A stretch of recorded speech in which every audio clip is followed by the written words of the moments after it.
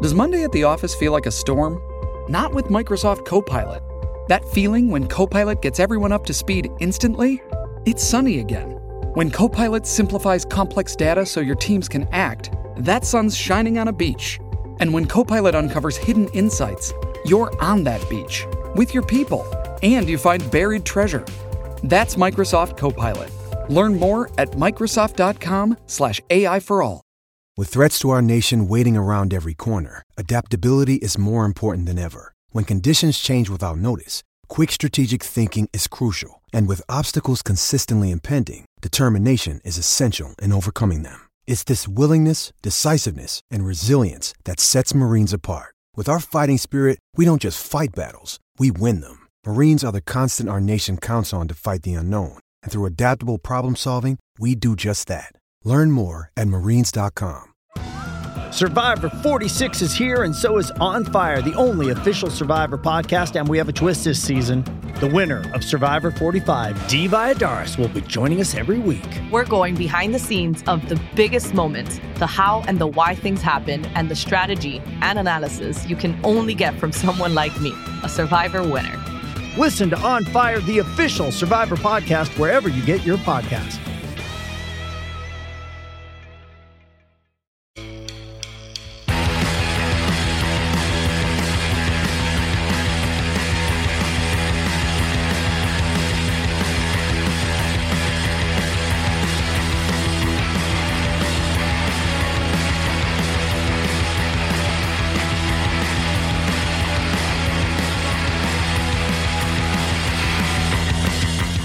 Sky Sports highs to Steve Evans lows. Life is a roller coaster with Aki Stanley. Just gotta ride it. It's the Raw Milk Podcast. Let's have it.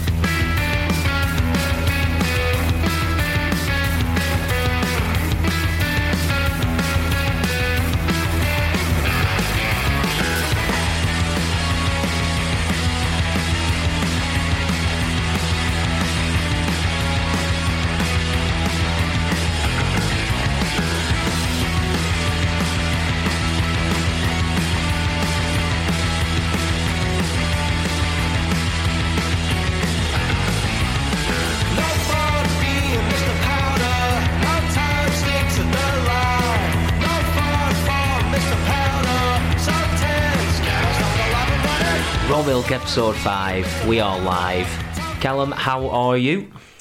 Yeah, not too bad. Steady away as always. Yourself? Steady away, mate. That's become one of our calling cards straight away. I'm going to go straight into it because I had 2 or 3 complaints last time that we didn't speak at all about what we'd eaten for our tea. So fire away. What have you eaten this evening? I had a pizza and a spring onion butty. No messing. Spring onion butty? Haute cuisine. 3-star Michelin star tackle.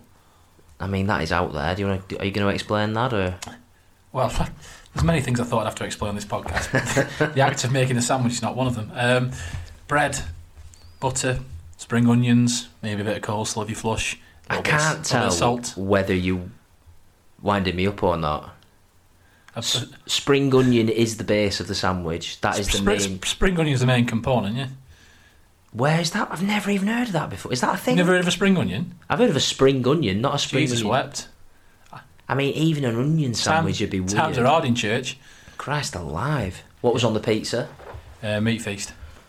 Nice, you're living in style, mate. It's midweek. Yeah. Well, you think last time, we had a few bits of, Samaritan-esque outreach because of my cereal for tea and, egg on toast twice? Yeah, we've had egg on toast, cereal, and now that cereal was ridiculous. We've just gone straight in with a pizza, so...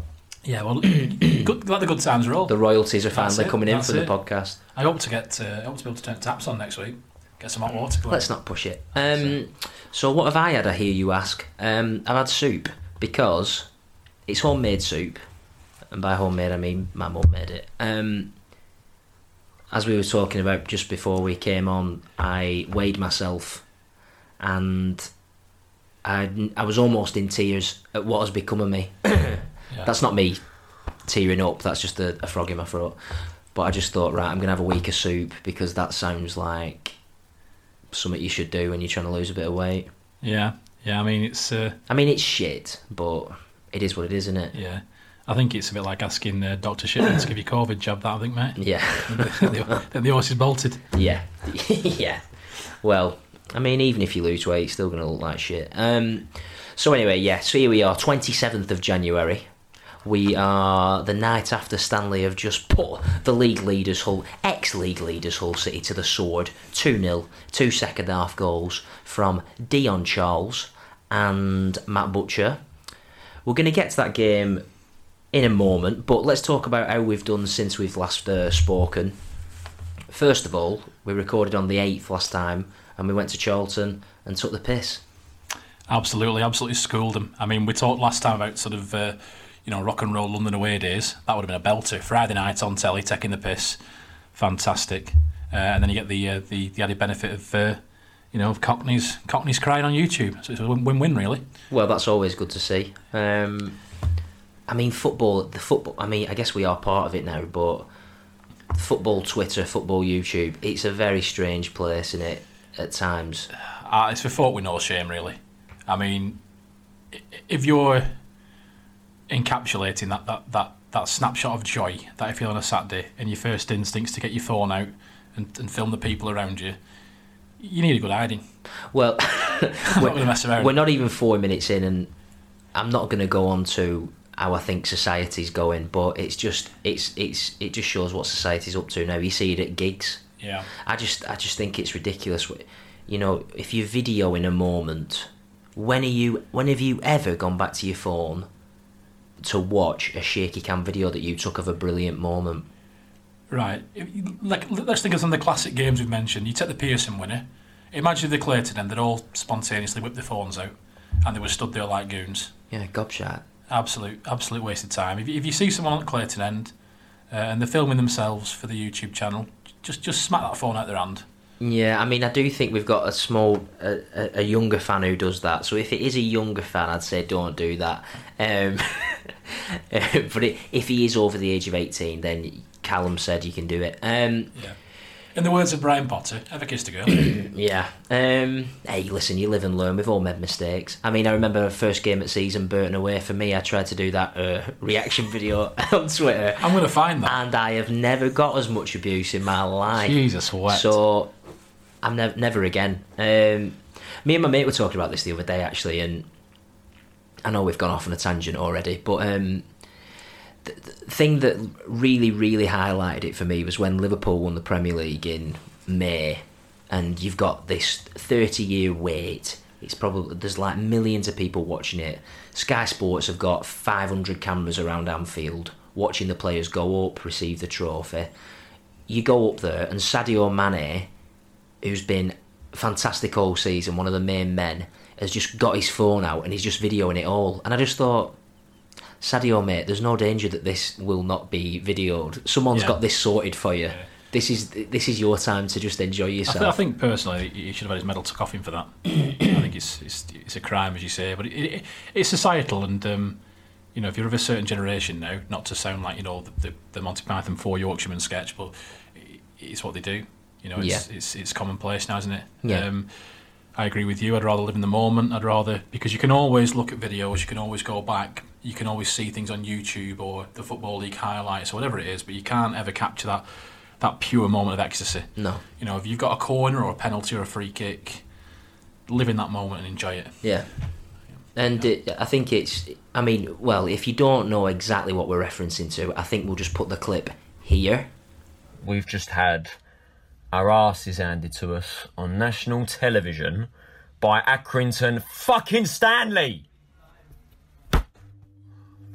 Fucking spineless fucking wankers. Yeah, he was pretty angry, wasn't he? But as well, Dan Jules started his own campaign last week, hasn't he? Called the Teams Like Accrington Stanley campaign. We saw a little bit of that with Hull City last night as well. But I mean, you look at Charlton, they're ex-Premier League.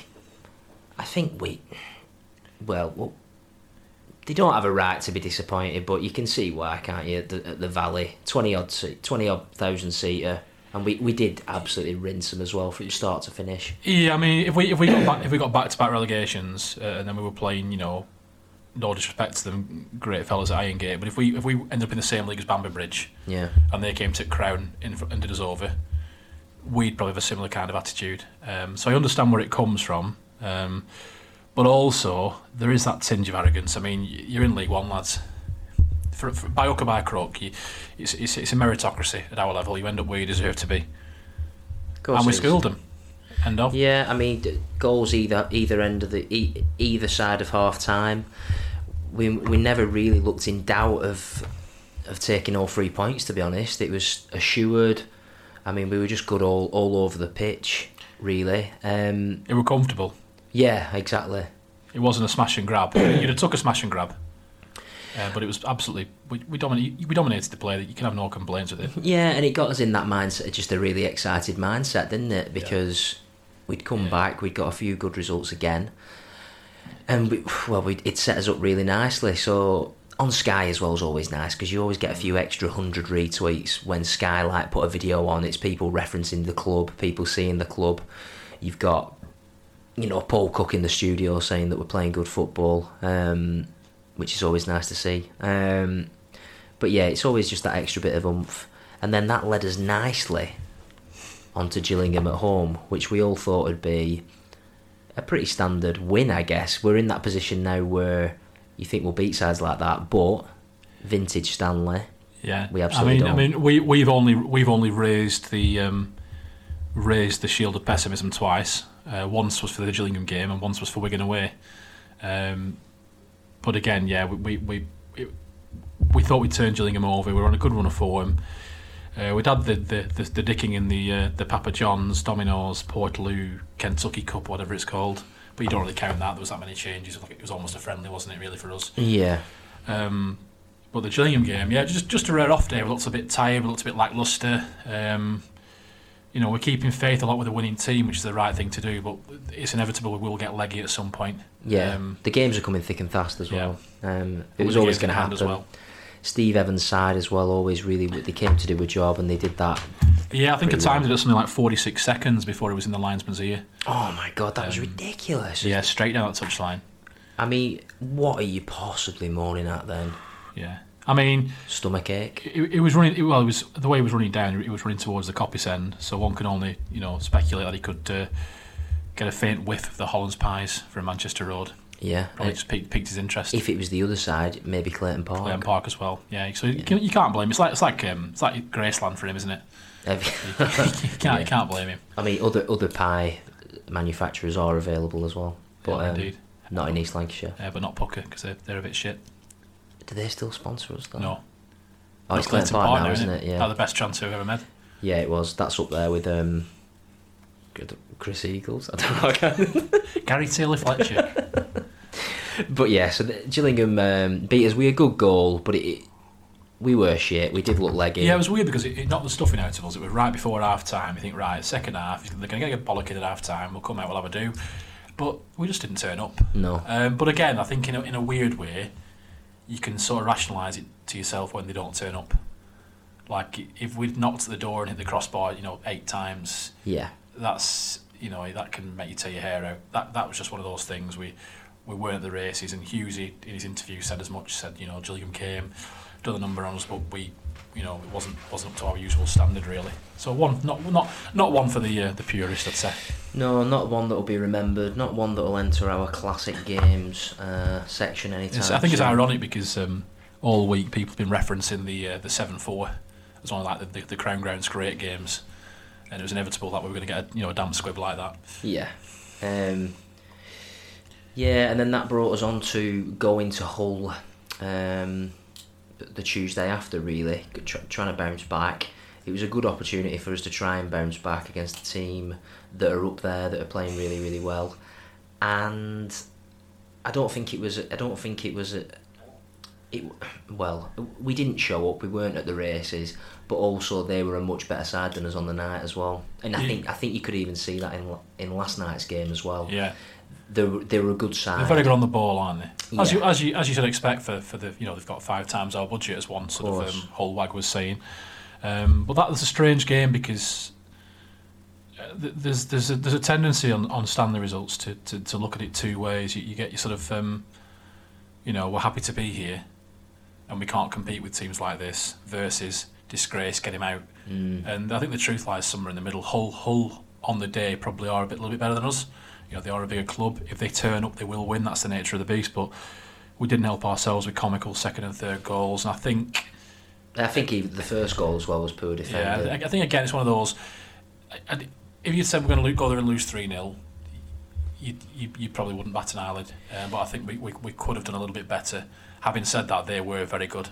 Yeah, I think it was the manner in the defeat, wasn't it? It's just frustrating when you do concede a few goals that you think, Yeah, it's a backhanded compliment to the lads really that they've put in shifts so often this season where you do get a little bit disappointed. Yeah, that was because they've raised your expectations. Yeah, they've set their own standard. And I think the players themselves, would probably find it a little bit patronising if we turn around and said, "Oh, you're only on £300 a week, you can't compete." They want to compete, and they've shown they can compete. And I think it's they deserve to be held up to high standards because that's how they play now. We're not here for the crack. Well, so that brings us on perfectly to last night as well. And I was there for the Aki Observer. Going into the game, so if I'm perfectly honest, I thought that they were that good last week. It's a strange situation, not a situation that you're going to get much in football. You're playing a team that has bullied you 3-0 just 7 days ago. In the meantime, Hull have been to Pompey, another good side, beat them 4-0 away. They're flying top of the league. They're expecting blood again. Their confidence is sky high. And I just thought that the mental sort of implications of that, 2 straight defeats on back to back for us, I expected them to come here last night and do us again. I expected another good performance from them, and to us be, especially with the injuries and suspensions that we have as well, I expected us to struggle. I took a point, but I also expected us to be a bit better at home. And as the day went on, icy pitch, great work by the volunteers to get it on, and buzzer of course. Rain lashing down. It was raining sideways, wasn't it? I thought, big club, coming to Crown Ground, no fans, sideways rain. It gives you that cup tie feel, and they don't fancy it, these big teams sometimes. And I think it helped us in a way playing them again, because it's an instant chance to get your season back on track. If we played, a middle or bottom of the table, if we played Swindon at home, for example, and got dicked again, the wheels start to come off, don't they? Whereas this was a thing where the players could go, all right, well, we got dicked 3-0. They are the benchmark. Can we go out there and can we match them and can we give them a game? And again, you talk about small turning points in games and small turning points in seasons. They score a terrific goal. That Josh Magennis header was a great move and a great finish. And everyone watching it at home, the head just sank. Yeah. And I thought, here we go, 2-3, 4-0 now. Gets given offside. We grow into the game. Great finish by Dion. Superb move for the second goal. And I thought we were good value. I thought they had a lot of the ball, but I can't remember Baxter making too many saves, 1 or 2. No, and when we'll talk about Nathan Baxter in a minute, but I remember at half time I was thinking we're matching them very, very well, but they had a bit more of the ball, and I thought as time went on, that experience, that bit more quality maybe might tell. Yeah, the nous. Yeah, exactly. Especially with players like McGuinness. Wilkes has been about now for a while. The lad up front, I can't remember his name, who Baxter scored well off. Honeyman, Smallwood, they've got great players. It's a double barrel. Yeah. Can't remember his name. I'll be from Baxter and then won't he? Yeah. So yeah, but I expect him to come out maybe second half and sort of turn the screw a little bit. What I found was exactly like you said. I was calling before the game. Let's maybe change the shape. 4-4-2. Let's try and get a point against the good side. The lads, I think, even showed in the celebrations for the goals what that meant to the players as well, because they have had a bit of criticism. The first back-to-back defeats of the season, the fan base were maybe thinking, oh shit, where do we go from here? It felt like a really pivotal night for us, and like you say, if we would have got beat last night, then you are struggling a bit, because then we have got back-to-back games for a while, and you do think to yourself, we're running low on confidence, massive trip to Plymouth at the weekend, where's the next win coming from? To win again under all them circumstances is a credit to the team, but also I think shows how good this team can be and shows how good of a team they actually are as well. Yeah, and credit to Coley as well. I mean, Coley often gets criticism for not making changes and not making subs, but he tinkered a little bit last night. No subs again last night. Yeah, but we tinkered a little bit last night with sort of the formation and brought a Wakwe back in from the cold, and I thought it was absolutely superb. Yeah, well, exactly. The knock that started off the second goal was a thing of beauty. Well, an assist, and really, the second goal was pretty much the assist. Yeah, wasn't and he had a few, like you say, he worried the keeper a few times. He was there a lot, had a few shots, didn't he? A few good saves by the keeper. He looked the same Awakwe who scored those screamers against Peterborough on the opening day. Yeah, second half he was exciting. Second half he was playing in front of me, and at times over the last maybe 2 months or so, he's almost looked like he's lost a yard of pace, lost a bit of confidence. But last night he was electric, alive. And I think because he's such a specimen. He's a big lad, isn't he? I think you forget how young he is as well. Yeah. Was he 19, 20, something like that? Yeah. So he's going to make mistakes. He's going to come in and out of form. But he has got that class and he has got that ability to turn a game. And if we can keep him fit and keep him on his game, I think he's a really dangerous player for us. Especially it's playing in that formation as well. He's got McConville just on the inside of him. Tons of experience in that role. He's got Colby Bishop up front, who's going to hold the ball up all day for him. And behind him, he's got Sheriff as well, who's, well, class, solid as a rock. Yeah. So it's a really good base point for him to sort of try and flow as a player and be that little flash of quality. And he was trying that last night. Again, sometimes it doesn't come off for him, but it's nice to have that opportunity to have someone who can go at a man and try and do him. Yeah, and again, that's the way Coley likes to play. Coley's often said that he tells the defenders, play it, and if you make a mistake, it's my fault.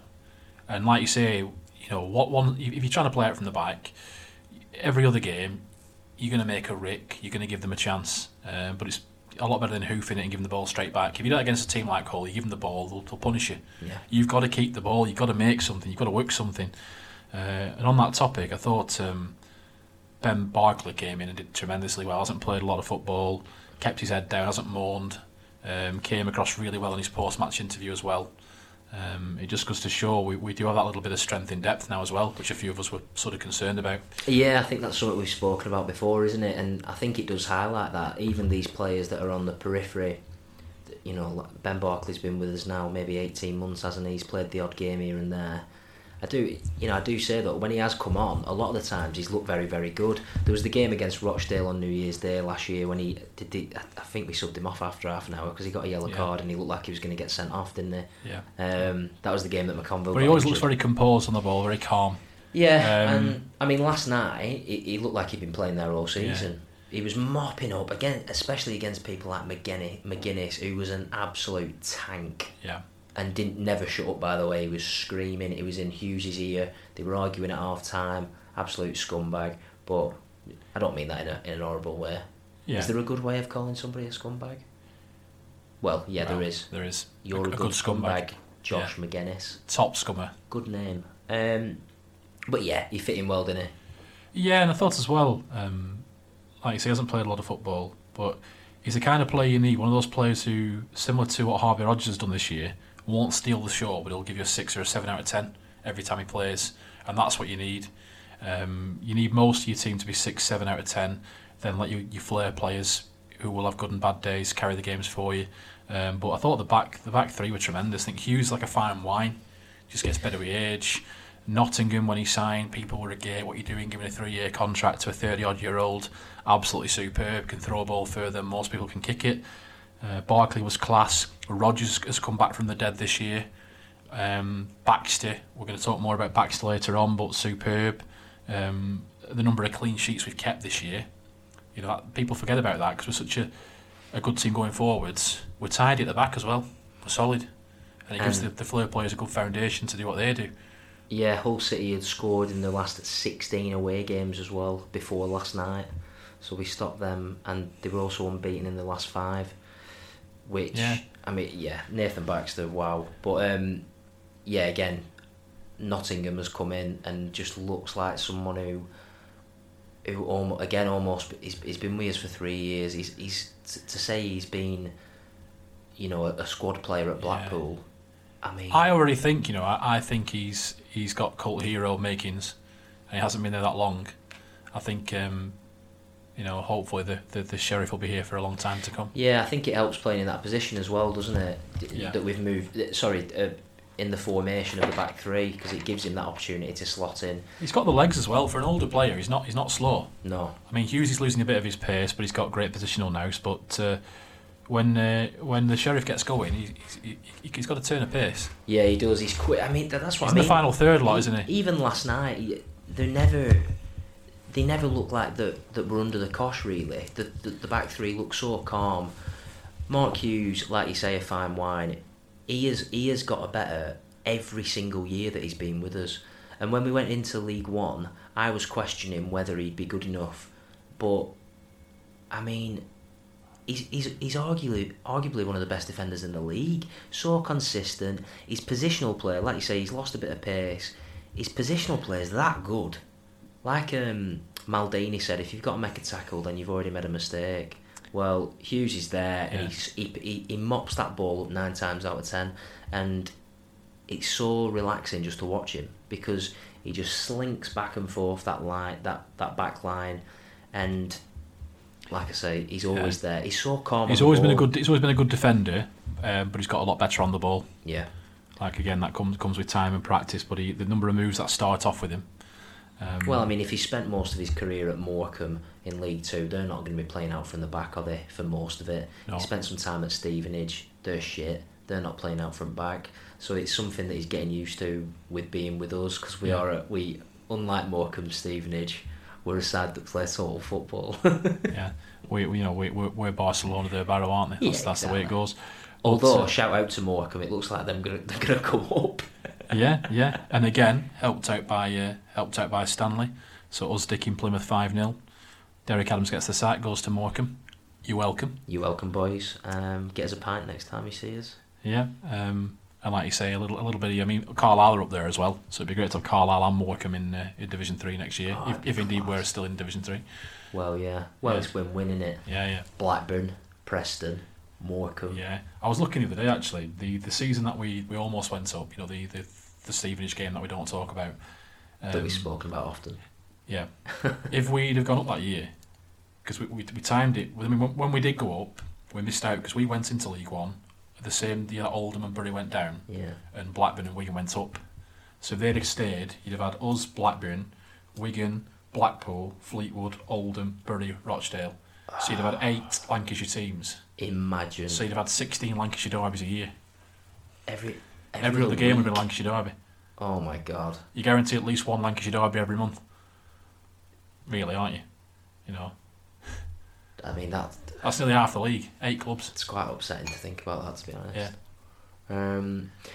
But there we go then. So Stanley up to 8th, and the confidence is back, and that brings us up to what more to get your confidence up than a 308-mile trip to the arse end of nowhere, Plymouth Argyle. Yep, nice trip to what is, let's have it, practically France. Yeah. So a bit of a European trip for the lads. It's one of those, I wanted to tick it off this year. I've never been to Plymouth, but just because it's so far and it just sort of needs to be done. But yeah, it's always a tough place. We don't have a great record there. I believe we won 1-0 a few years ago, but it's one of those places you do take a point. Ryan Law's done a great job there, brought them up. And people forget this, they're a big club. They're certainly as big a club as someone like Burnley. They've got a massive catchment, so they're the only, there's only them, Torquay and Exeter. Yeah, the catchment area is ludicrous. Yeah, and Cornwall doesn't have a football league club. Mm-hmm. Doesn't have a professional club at all. No. So they've got all of Cornwall for catchment. You put us into perspective where Exeter's their massive hated derby. It's 40 miles. Yeah. It's like us counting Leeds as a derby. I remember a Plymouth fan giving me some shit once on Twitter because Gates. Yeah, something about Gates, and I remember plonking a 40-mile map over Aki, and sending it to him and just being like, imagine the Gates we'd get if we had that kind of. There's something. I mean, there's like 14. There's 14. Just in Lancashire, there's like 14 football league clubs. There's well, it's the home of football, isn't it? The North. Yeah. There's 5 Premier League clubs. It's a very saturated area. I mean, there's a sign in Hapton where the Hapton Inn is. nice niche reference if you're not from here. Yeah. And I always look at it and it says like Blackburn 5 miles, Burnley 4, or something like that, Accrington 2 or 3. And I think just that image shows how congealed the area is. Yeah. You've got Blackburn one side, more successful town team in Britain. You've got Burnley the other side, probably the smallest town to ever win the top flight. 2 towns with great footballing pedigree that I could literally walk to in under 2 hours. Yeah. 5 miles either way, it's ridiculous. The equivalent would be to take Plymouth Argyle and put them, what's a big southern club? To put Maybe London way. Put West Ham 5 miles one way, put not necessarily an Arsenal something as big as that, but put a Crystal QPR, Palace 5 miles the other way and see how you get on. Yeah, so it's a stupid false comparison, but they are. I mean, we've been there when I've never been either because it always seems to fall. We always seem to play them just before Christmas. The Football League, I was going to say in the wisdom, one year I'm pretty sure we had Plymouth and Southend both away in the week before Christmas. A week that's meant for derbies, really, isn't it? Double headers, Boxing Day, New Year's Day should be back-to-back derbies for me, like when we used to play in Morecambe. But it does take its toll on the players because you've either got to stay over. It's a long trip. It's a little bit different than going to Rochdale. Do you know what I mean? They're a good side. They've got a good home record. Pre-COVID, they get big gates on because of the catchment. But again, you can't. If you're going to pick a time to go, pick it a couple of days after you've knocked the leaders off the perch. Yeah, no fear in going either with the form that we're in. I mean, they're not in bad form, but they're not pulling any trees up. So no. I think we've got to go there full of confidence and again try and win the game. Ryan Law, somebody who has got history with Stanley. I mean, he seems all right, but I've heard that he's a bit of a gobshite. So yeah. Well, you were telling me today about the urban myth that he charged a 10-year-old £10 for an autograph. Yeah, I did tweet him about that once when he used to be very vocal on Twitter, slagging people off, slagging Stanley's pitch off. I remember the year that Stevenage went up in the playoffs when they beat us. He was in the What's a Stevenage?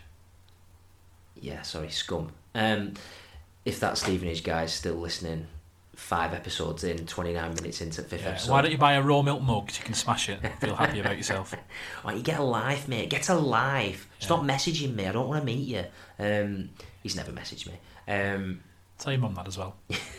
I remember he was in the studio for... I can't remember who was in it. I think it was Stevenage and like Torquay in the final or something like that. When they won at Old Trafford. Do you remember when they was at Old Trafford? Yeah, that was the year we should have gone there. Old Trafford. Who is it that they played in the final? Torquay. It was the lowest attendance at a League 2 playoff final ever. Torquay. Until, I think, Fleetwood Burton. That is a year that they would have wanted it at Wembley, them two sides. Yeah. But we would have took 10,000 to Old Trafford. I remember Stevenage... Time was ready to go. Oh, yeah. Stevenage scored an absolute peach of a goal, and it went to... Bury had been promoted that year already, so he was like top striker, I think, top goal scorer in the league. So he was in the studio and it cut to him and he said, yeah, I mean, if it's a good goal, I mean, if they were playing on Accrington's pitch, they'd have probably took a divot and gone into Rose Ed. And I just remember the fume from Stanley fans was incredible. Well, I'd take that as a compliment, I've counted the rows and we only go up to J. Yeah. So, fair play to him. No, he seems alright, but I mean, he's another one like Joey Barton. Like John Coleman almost. The Scousers, they love to win, don't they? So I hope we go there and turn them over. Yeah, if you are listening, Joey Barton, like you say, just trying to start any fights at Job Club. Yeah. Stay away from them cigars. Joey, if you've learnt your lesson now, mate, don't do it again. Because we'll come and we'll do the exact same thing. You know what I'm talking about, Joey. So yes, sleep one eye open, lad.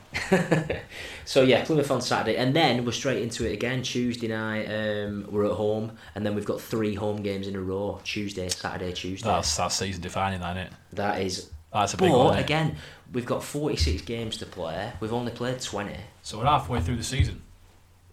If we take 3 games, we're halfway through the season. You've got to say we're in the mix. We're in the mix, but there's only 3 months to play them, which is never happening, surely. Yeah, so we've got 3 months to find a COVID secure way of getting an open top bus, is what you're saying. Yeah. Yeah. So you'd have to have like 5. Anyway. Fleets.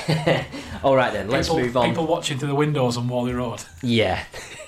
Waving flags. That's what people do anyway, the boring bastards. Get behind your club, Accrington. Okay then, let's go into our classic players.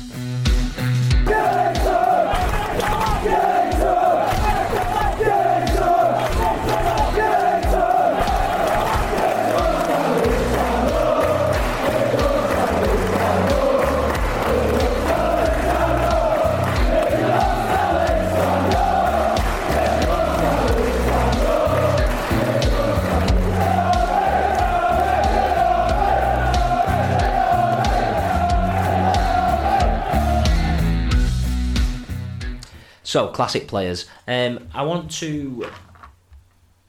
I'm deciding what to call this now. I want it to be something. I want it to be the Someone's Hall of Fame. So, I was thinking maybe the Eric Worley Hall of Fame. Or I was thinking maybe the Jack Barrett Hall of Fame. If you go there a little bit more left field, the Bill Holding Hall of Fame. Make it a little bit out there, possibly. I was going to put it as a poll on Twitter, and people could send their own choices in. I've decided against that because we would end up with something. Fall Onabuji. Yeah, the Onabuji Hall of Fame. And if the Twitter poll speaks, then I can't go against it. So I've decided I'm just not. You mock Fall Onabuji, but he's the greatest striker over 6 foot with a surname beginning with O that has ever played for us in the Football League. You can't take away from him. That is a fact. Plus, he once tried a step over, and it was the funniest thing I've ever seen. So you can't begrudge the man. Listen, he's entertaining. Yeah, I mean, have you seen his record? He's got more clubs than Daft Nick and Tiger Woods combined. So look at this; it's absolutely shocking. Go through his clubs. Right, he's only 36. So this is his clubs, right?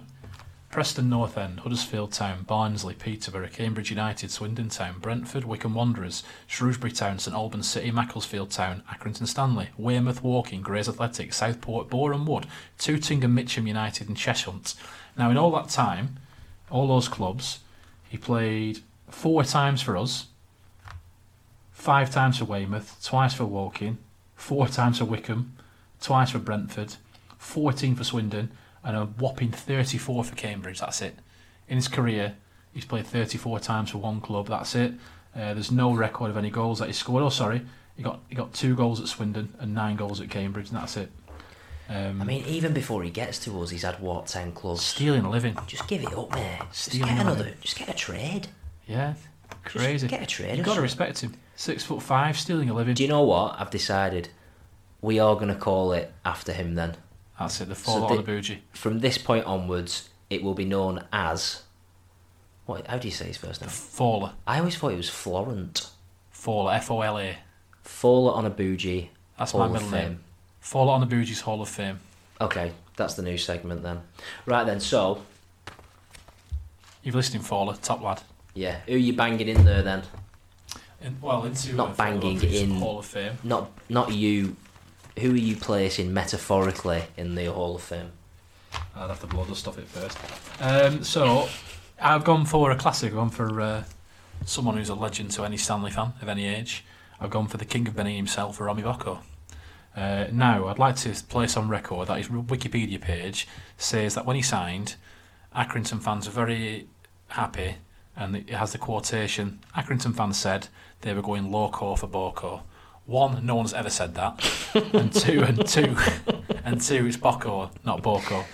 Anyway, some sort of A-level poet out there messing with Wikipedia.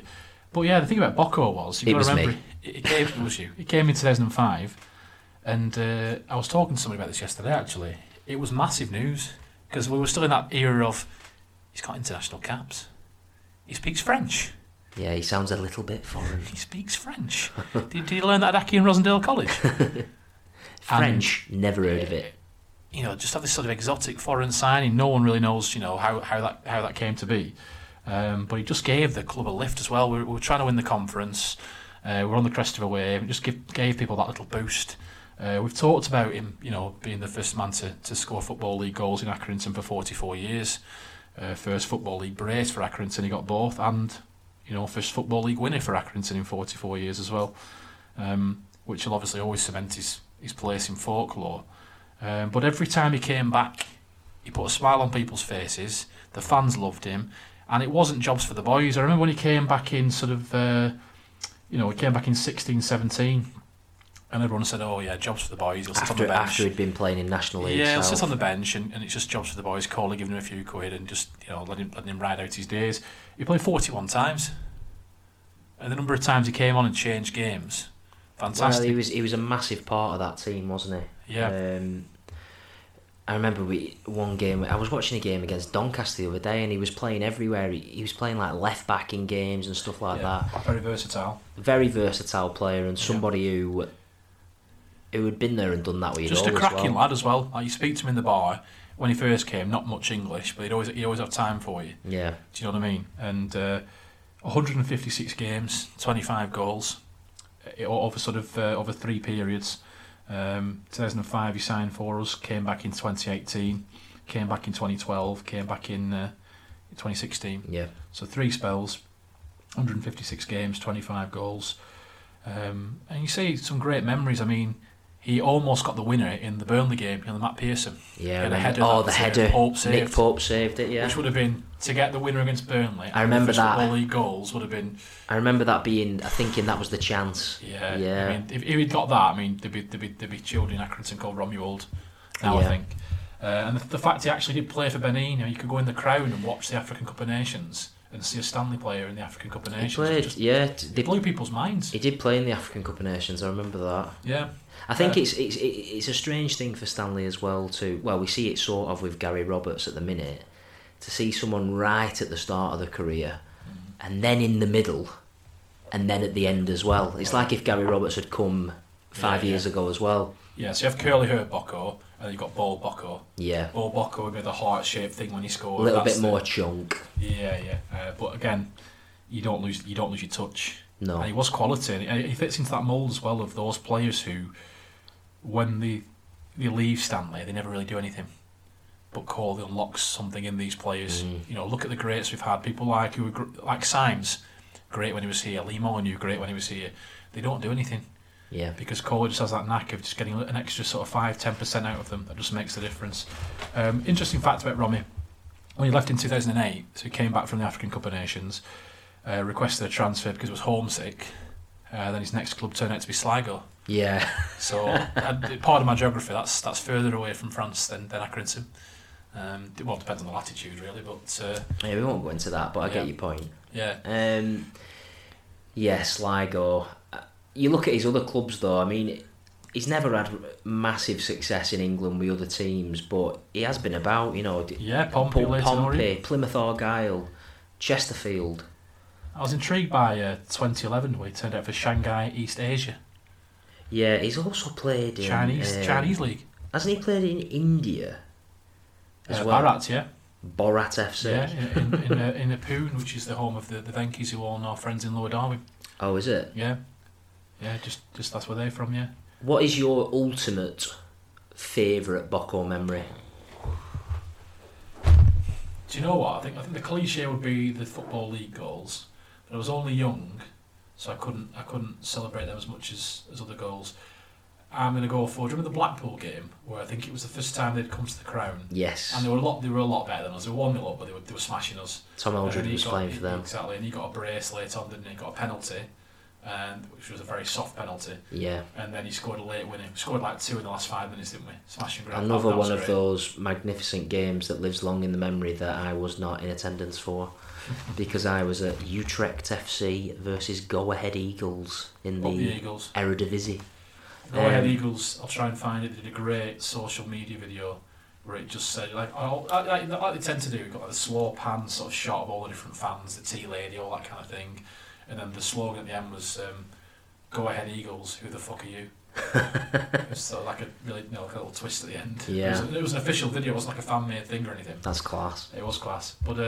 But yeah, I remember seeing the video for that Blackpool penalty and just thinking, how on God's earth is that? I can't see anything that it's given for. It was so soft, and it was limbs as well, because like you said, they dictated the whole game. Yeah. And like you said, there was still a novelty to play in Blackpool then, only sort of 5 or 6 years after they'd been in the Prem. Yeah. Spending big in League Two. Yeah, so they were a big dog. That was great. Scored a great goal at Notts County away, I seem to remember. Just got the ball, typical Maisie Bocco run. Oh, that's when me and you were on the train on the way home, wasn't it? Was that the one? Back from Manchester, I think. Yeah. That was a good goal. Did we win that game? I think we did. Yes, we won 2-0. Yeah. We was a good record there. That was the 16-17 season, so that'll be the year after we'd missed out in the playoffs. So we got players like Omar Beckles playing, I think. Yeah. My favourite memory of him is in his second spell. He played in the game. Do you remember when we went to Fleetwood and it was James Beattie's first game? Who? And he scored that penalty after about 10 minutes. Beattie. And then we were struggling at the time, and we went there and they were playing well. Bocco scored late on to make it 3-1, I think. Yeah, we won 3-1, yeah. And I ran to the front. Was Jeffers playing as well? Did we have Jeffers then? Yeah, it was Beattie and Jeffers. I was at Edge Hill and I was working late, so I didn't go to that game. And I remember I hadn't looked at any of the Stanley news or anything. I just got a text off of my mate, Gaz, really texted me. He just said, "Cannot believe Accrington Stanley strike force is James Beattie and Francis James." I was like, yes. It was a mad game, that, but he scored. So he scored a goal where Beattie was in again 1-on-1, and he's like spaffed his shot, and it's just he'll say it were a cross, but it's ended up at Bocco's feet, and he's sort of finished it. And I've run to the front of that little stand at Fleetwood, and I was like, oh, they don't hug you because they get booked, don't they? Yeah. And I remember being right at the front of the crowd, and he was looking at me, and I was like that, and he like sort of welcomed me in with his hands, and I just like you hug him. I just embraced him, and it's probably the warmest I've ever felt in an embrace. If you ever do some kind of sort of pretentious sort of travel book, if you call it Embracing a Beninian, that'd be a great title. There's a picture on the front. There's a picture of that, of about 6 people in the pylon, but I am at the bottom of the pylon. I remember tweeting the club saying, they asked what his favourite memory was, and I remember tweeting that picture and just saying him holding me in his arms and letting me know that everything was going to be alright. It says on Wikipedia here, he is known for hugging famous podcaster Josh Cook. Yeah. It's the number 1 Accrington Stanley rated podcast in Benin now. But just reading about when he went to the African Cup of Nations, that was a massive deal because it was only the second time they'd ever qualified for it, and he was the captain for all 3 games as well. That's ridiculous. Fair play to him. How old is he then? So that was 2018, so that's take 13 away, so he'll have been 22 then. 22, 23. In 2018? No, it's 08 was the African Cup of Nations. 08, right, yeah. Sorry, I thought you said 2018. No. He was at Leyton Orient then. Yeah, a quality player, somebody who... 50 caps as well. That's very impressive. How many times have you Googled on Google Maps Benin? To be honest, I think I could draw it. Let's be honest. If it wasn't for him, we would never have heard of Benin. No. Fair play if you're listening from Benin, which I doubt. But you do look out for it when you see it on maps and things. You do think of Bocco, it just comes in your head. Yeah, I've Googled it a few times just to double check it. We've got some really. I mean, this might be a topic for another day. We've got quite a few sort of odd, tenuous sort of national team links. So Estonia, Estonia's all-time record goal scorer, was our under-16s coach recently.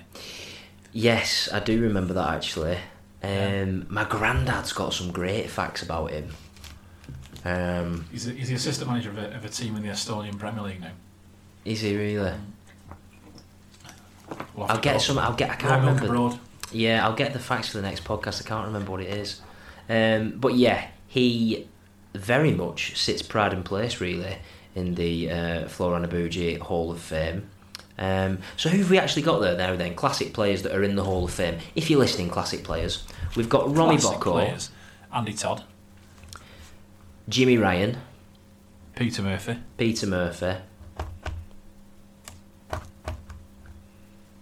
Luke Joyce.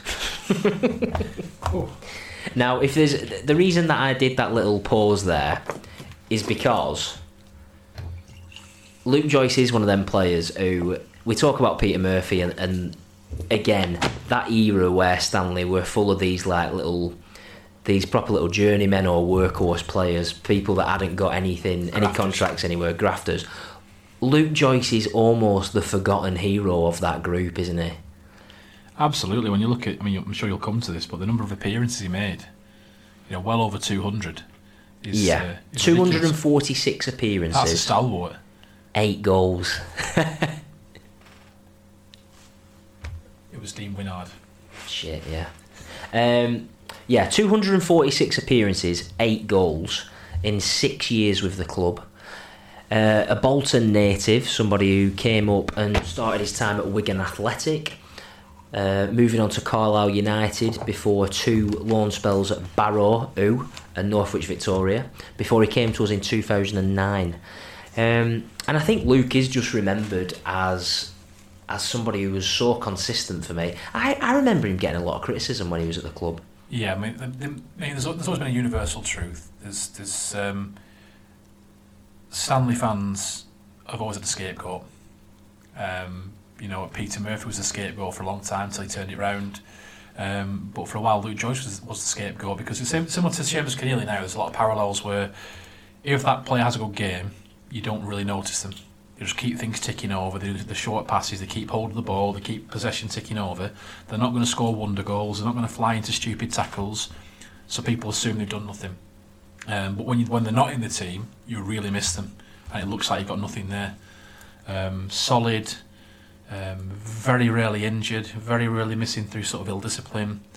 Like you say, similar to Dean Winnard the other week, you don't realise until you look how many appearances he actually made. Yeah, you forget, don't you? It's testament to them, isn't it? You've got to be a model professional to play over 200 games with our facilities as they were as well. Yeah, absolutely. And when you think about it, he's seen through different managers at that time as well, so he's impressed everybody there. Yeah. He's captained the club under different managers, and he was just absolutely Mr.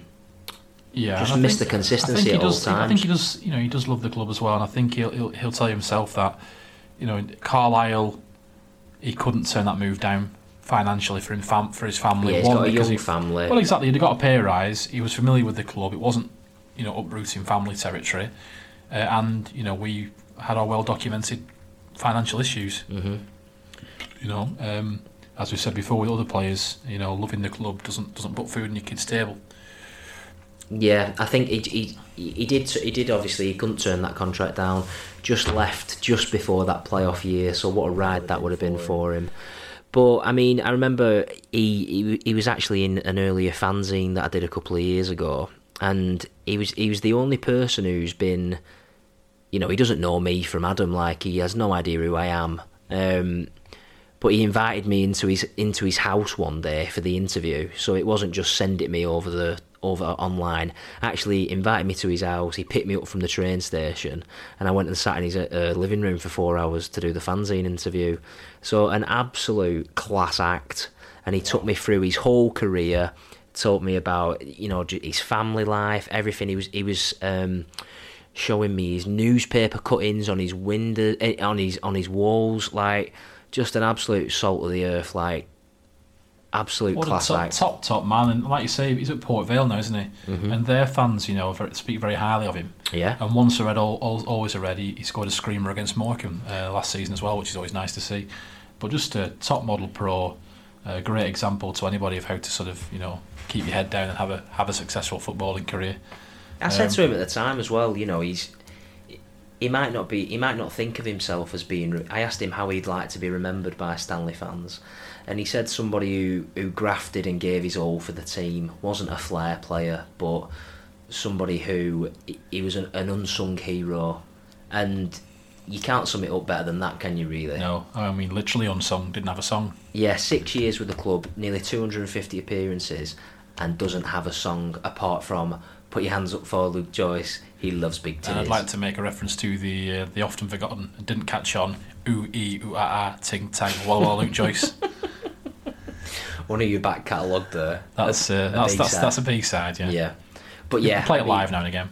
Like you say, he can't turn down a move for a family, his young family, and I do miss him playing, because for so long he was just a constant. Yeah. No matter who came and went, Luke would always be in the centre of midfield, plugging away, putting out 6 7 out of 10 performances. A lot like Seamus Keneally really these days, isn't he? But He has been called the Irish Luke Joyce. Yeah, he'll love that. But yeah, That's a high compliment. These days as well, he's still at Port Vale, like you say. Nearly 100 appearances for them as well in 3 years. Can't knock him. Is there any truth to the urban myth that his mum's called Joyce? I don't know, but looking at his Wikipedia page, his name is Luke James Joyce. So I'm going to guess there's obviously his Irish background, but I don't know. I'll just text him and see. But yeah, Luke Joyce, captain, leader, legend, takes his place in the Forlorn Abuji Hall of Fame. Thank you very much, Luke. Top lad. Okay then, so it's time for a brand new segment here on the Raw Milk Podcast. Graham Branch Fact of the Week. It's the Graham Branch Fact of the Week.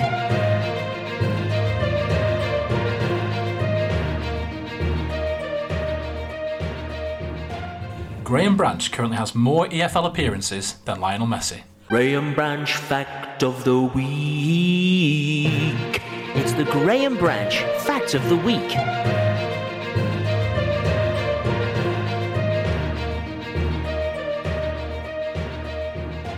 Okay then, so we were talking a little bit about how good the players were last night, none more so than Nathan Baxter. Just how impressed were you with his performance? Yeah, not just last night's performance, generally sort of fantastic, confident, assured. He made one or two decent saves last night, saves that you'd expect him to make, but still, relatively decent. In awful conditions, he came for everything, he caught things, his passing game was good. He looks an absolute class act, to be fair. Yeah, he looks absolutely quality. Even that 3-0, battering the week before, for the third one, when he actually saved the Wilkes one-on-one before they had the tap-in, that was a great save as well. Yeah. He just gives the back four so much confidence, the back 3 or 4, depending on what we're doing.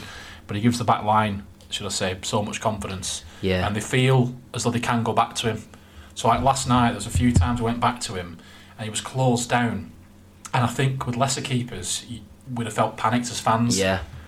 But you always knew he could you trust him to take a touch. That's the thing that has impressed me most about him, because he's still very young and he's still quite slight in himself.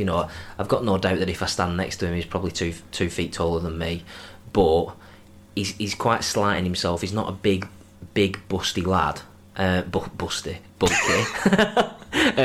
He's definitely not a busty lad. But yeah, so like taking a touch under pressure, he's good at. His kicking's fantastic, and what's really impressive for a young, sort of slight keeper is his punching is ridiculously good as well.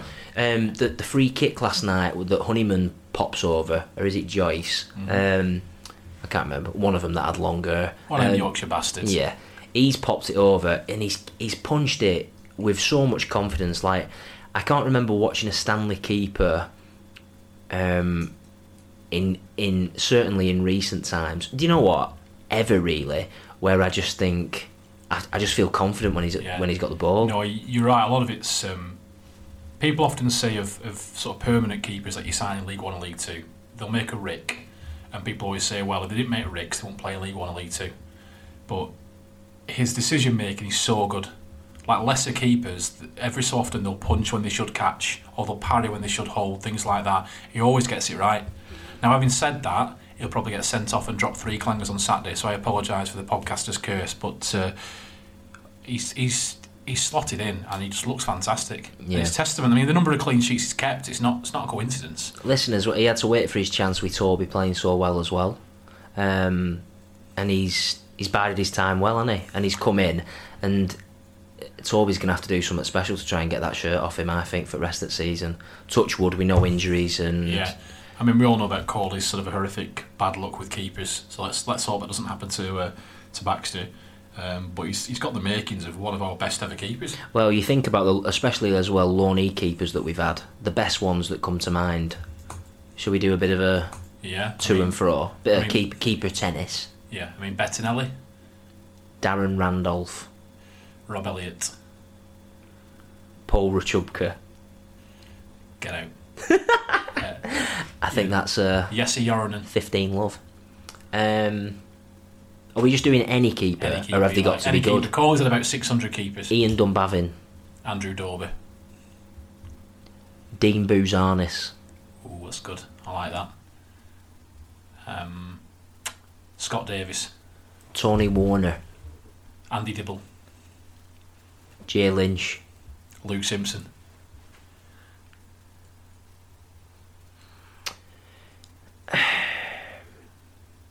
Bear with me. Is there a time limit on this? Depends if there's cash prize. We must have had Matt Macy. Is he the Arsenal Matt one? Macy, yep. The 1 game, 5-1 defeat. Yeah. Marek Rodak, he was decent. He was decent, you're right. Oh, Jamie Spear. John Kennedy. What was the giant called that we had in the playoff year?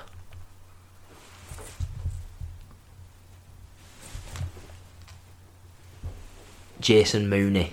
Ross Etheridge. You've got me all day. You're coming back. I feel like in tennis when someone's... It's pressure, isn't it? Yeah. And my next move would have been Stuart Jones. Yeah, I mean... And then I would have pulled a blinder out with Danny Alcock, who was the sub-keeper in the conference. So who is the keeper that I'm thinking of? Who was he called, like... I'm going to have to Google that, but he played for Bury for ages and then he signed for us on loan, and now he's at like FC United or someone like that. Let me just have a look quick. Not thinking of Rahubka again? No. I'm sure he's at FC United now. Yeah, I mean, we've had some really odd keepers. I mean, 8 in a season, in that 14-15 season. We had 8 keepers on the books that year. Strangely, Babs left. So we've got 8 keepers in one season. Yep. Ridiculous. Just going to go through them for you now. So we've mentioned most of them there, to be honest. Started off the season with Luke Simpson.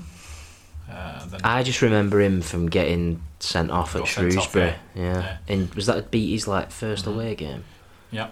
So we had Luke Simpson, Jay Lynch, Tony Warner that season, Joe Lumley, Chapman, who we forgot, Chappers, yeah, sorry. Spell. Jesse Joronen, supposed to be an absolute worldie, played 1 game, snapped his cruciate. Matt Macy, Scott Davis. So 8 keepers. Scott Davis in the net for when Lawrence Wilson put his penalty into the Irish Sea. Yeah. I hope to find that ball one day. I will try and find... There's another fantastic video of that penalty that's taken from the home end. There's something that hasn't been mentioned on the podcast for a long time. And is there something about a Murphy goal at Morecambe potentially? I've got no recollection of that. Peter Murphy. Yes, Sir Peter of Murphy, yeah. He scored at Morecambe. Yeah, I believe it was quite late on as well. Was it a 2-1 win in the last minute of... We were bottom of the league about October 2013? So the annals of history say. Rings a bell.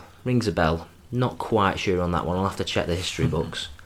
But yes, he was in the net for the Lawrence Wilson penalty that got skied, and there's a fantastic video taken by a home fan, and the penalty gets given, and they're all absolutely buzzing, and it's like their main stand, and this guy just goes on the video, "Watch Scottish, he'll go and bloody save this now, won't he?"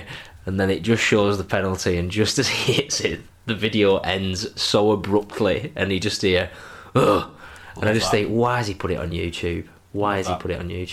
So a bit of a random keeper here, if you're playing sort of Stanley keeper tennis. Francois Dubedeau. Signed for us in 06-07 season. Try saying that after a few beers. French keeper, you never hear of him. I genuinely thought I'd hallucinated it at some point. Never played for us, but then went on to become a cult hero at Motherwell because he played a blinder against Rangers. Again, one of these sort of dog shit careers. But he got about Bordeaux, Stanley, Cincinnati Kings in America. He's lived the life, mate, hasn't he, to be fair? Yeah, but I wouldn't know him if he walked on the street. No. The other keeper we were talking about, we didn't actually sign, but first conference season, we were meant to sign a keeper called Jason Petkovic, Australian international, 30 caps, over 200 games for Perth Glory, playing in front of 10,000 every week, and to get him to come to the Crown Ground for a part-time outfit in our first conference season would have been a massive coup, but we couldn't get the work permit. But yeah, so Eric went a bit mad about that. But it was a bit odd because it was the second conference season, sorry, so our point was we're professional. And if we were in the EFL, we would have been allowed to sign him. But we are a professional team anyway, so why can't we have him? But needs must, and we weren't allowed. So we went with an extension for John Kennedy. Halcyon days. That is incredible, isn't it? Like you say, I mean, you probably don't want to speculate, do you? He'd probably got out of the taxi, had a look round and gone home. Yeah, which I have heard a few players have done. But there you go. That's who I'm thinking of. Cameron Belford. Remember him? Decent. Yeah. Yeah, he was all right. Completely forgot him. Kenny Arthur as well. Kenny Arthur, yeah, did a silly dance at Rochdale. Sean Murdoch. He was our number one for a while. Old fella. He just went back to Scotland. Yeah, we've had terrible. We've had some good uns and some shit. Paul Crichton, he was terrible. But again, anybody who was at Exeter when he had a blinder would say he redeemed himself. Yeah, that's it. With a keeper, you need one game, don't you, that you're remembered for, and you're just a hero forever. Yeah. And I'm speaking as an ex-goalkeeper of a terrible standard. I mean, a future inductee of the Forlorn Bougie Hall of Fame will no doubt be Ian Dunbavin, in my opinion, because he used to get so much, shit spoken about him by idiots. He was a good crack, he was a good bloke, and he actually had more sort of great games than people remember. Kept Nottingham Forest out on his own. Anybody who went to Middlesbrough when we won 2-1 in the League Cup, we should have lost that game about 6-0. He just made save after save. Morecambe penalty last minute. And people forget as well the rest of that game he was great. Yeah. He had a blinder to the extent Jim Bentley said, I knew he'd save it. Wow. He said, I knew he'd probably save it given the game he'd had. Do you know what I mean? On his day, excellent. And the irony with Bavs was, Bavs always had a bit of a rick in him, which is why he was a League Two goalkeeper, but he started to pick up injuries when he was at his peak. Like he was playing out of his skin game in, game out, and then he just started sort of, injuries took it away from him really, because we would have another 5 years out of him, I think. Save it for the Forlorn Bougie Hall of Fame, mate. We'll save it for the Forlorn Bougie Hall of Fame. One last thing just before we go on this latest episode. On a past podcast, I did mention Dean Winnard having a bit of a ruckus with Kevin Ellison in a service station toilet. I've got it on good authority that story is absolute bullshit. I don't know where I've got it from. Maybe I dreamt it, but just a little disclaimer in there. Yeah. That was bollocks. Yeah, you do like to hang around service station toilets, don't you? But don't conflate Stanley players with your terrible hobbies. Up the Reds. Up the Reds.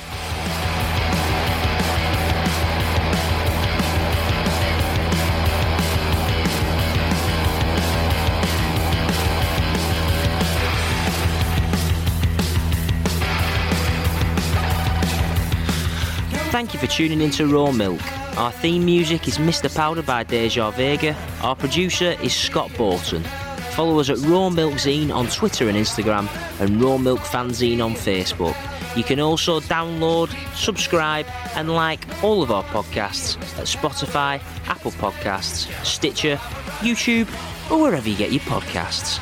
Up the Reds!